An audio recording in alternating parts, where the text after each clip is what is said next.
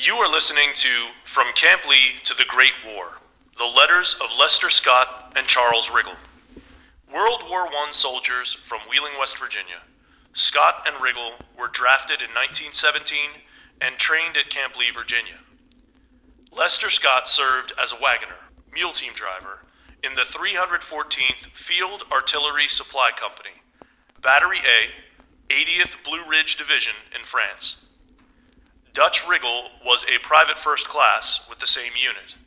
These are their letters home.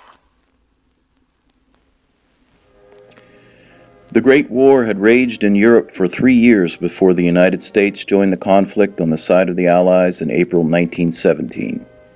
Like most young American men of the era, those from Wheeling harbored romantic notions of war, it having been more than 50 years since the American Civil War ended.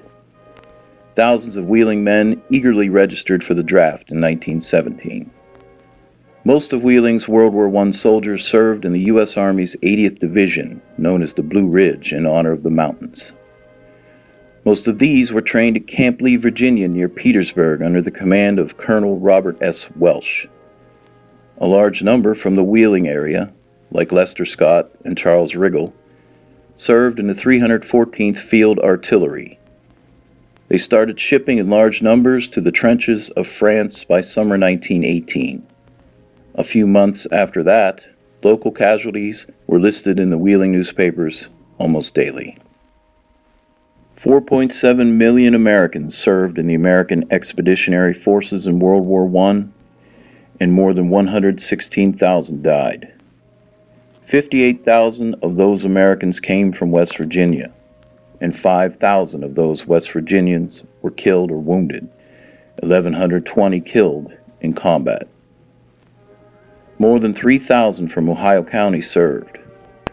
Reports differ, but somewhere between 70 and 100 were killed.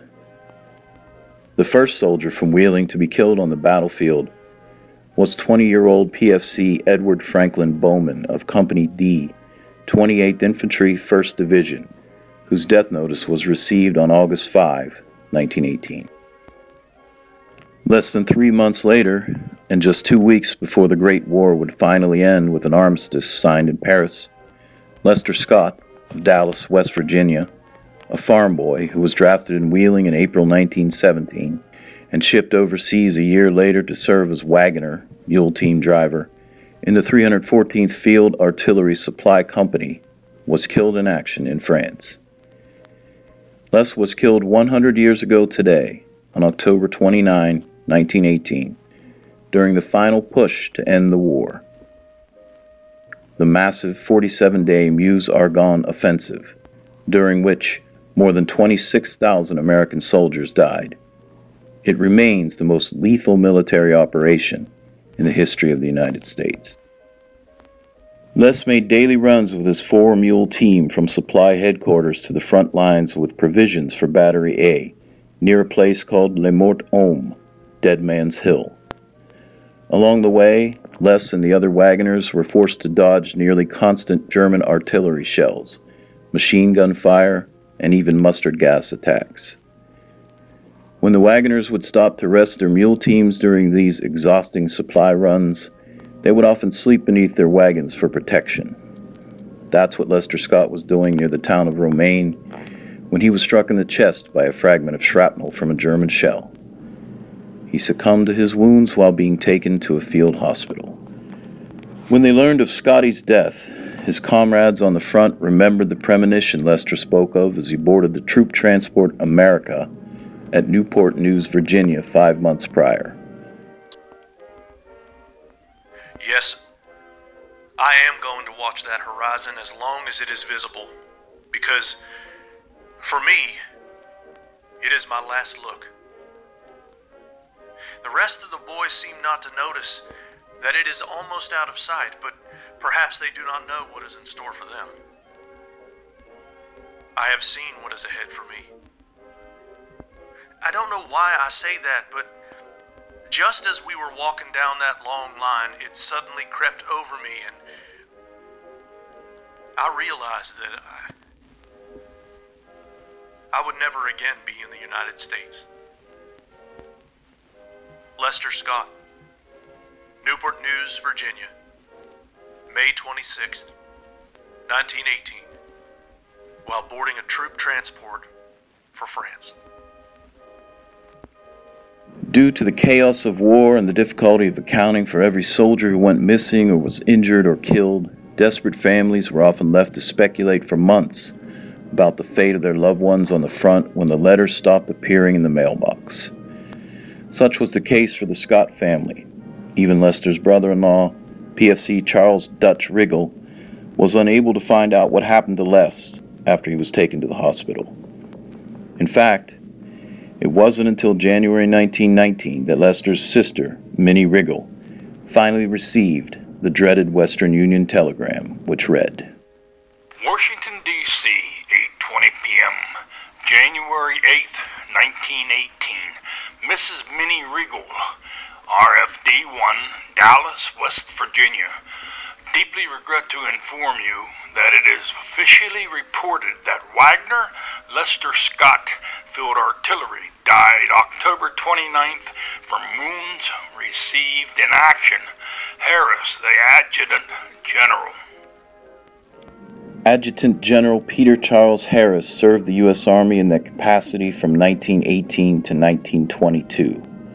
The same post was once held by Horatio Gates and Arthur St. Clair, for whom St. Clairsville, Ohio, was named. A few months later, Minnie Riggle received a second letter.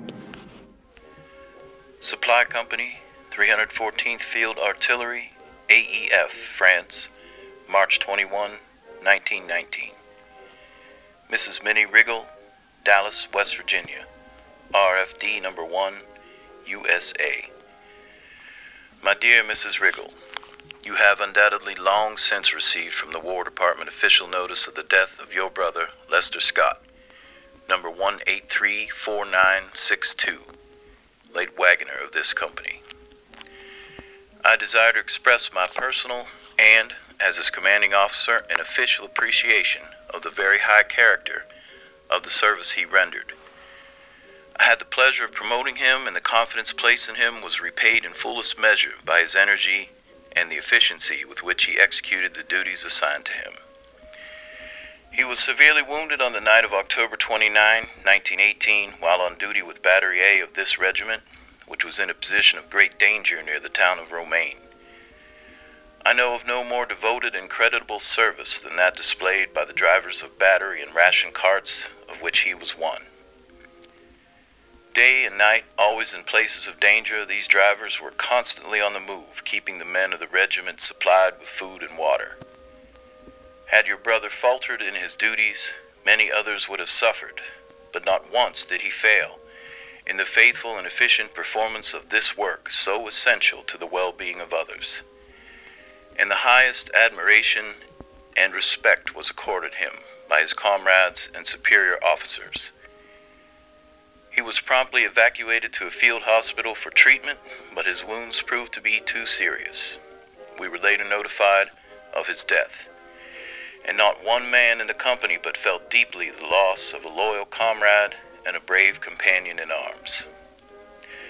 I wish that I could send to you some fitting message of condolence.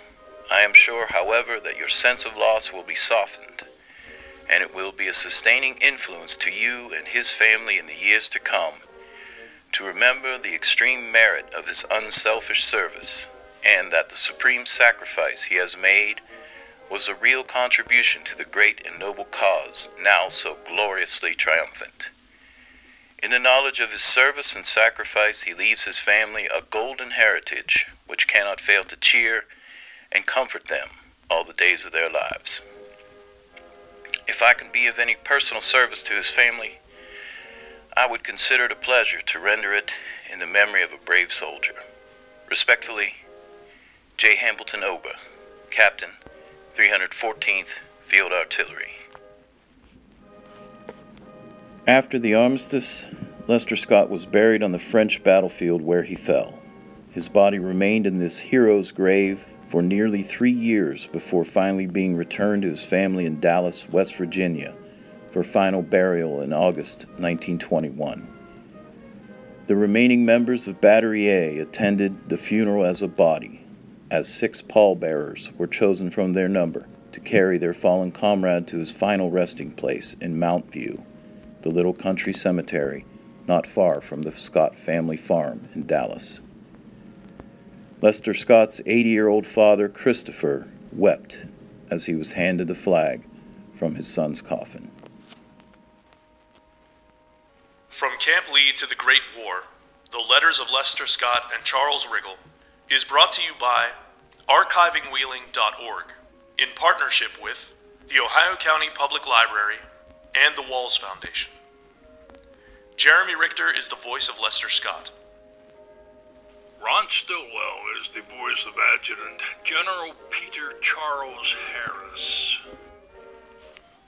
Sean Duffy is the narrator and the voice of Captain J. Hamilton Ober.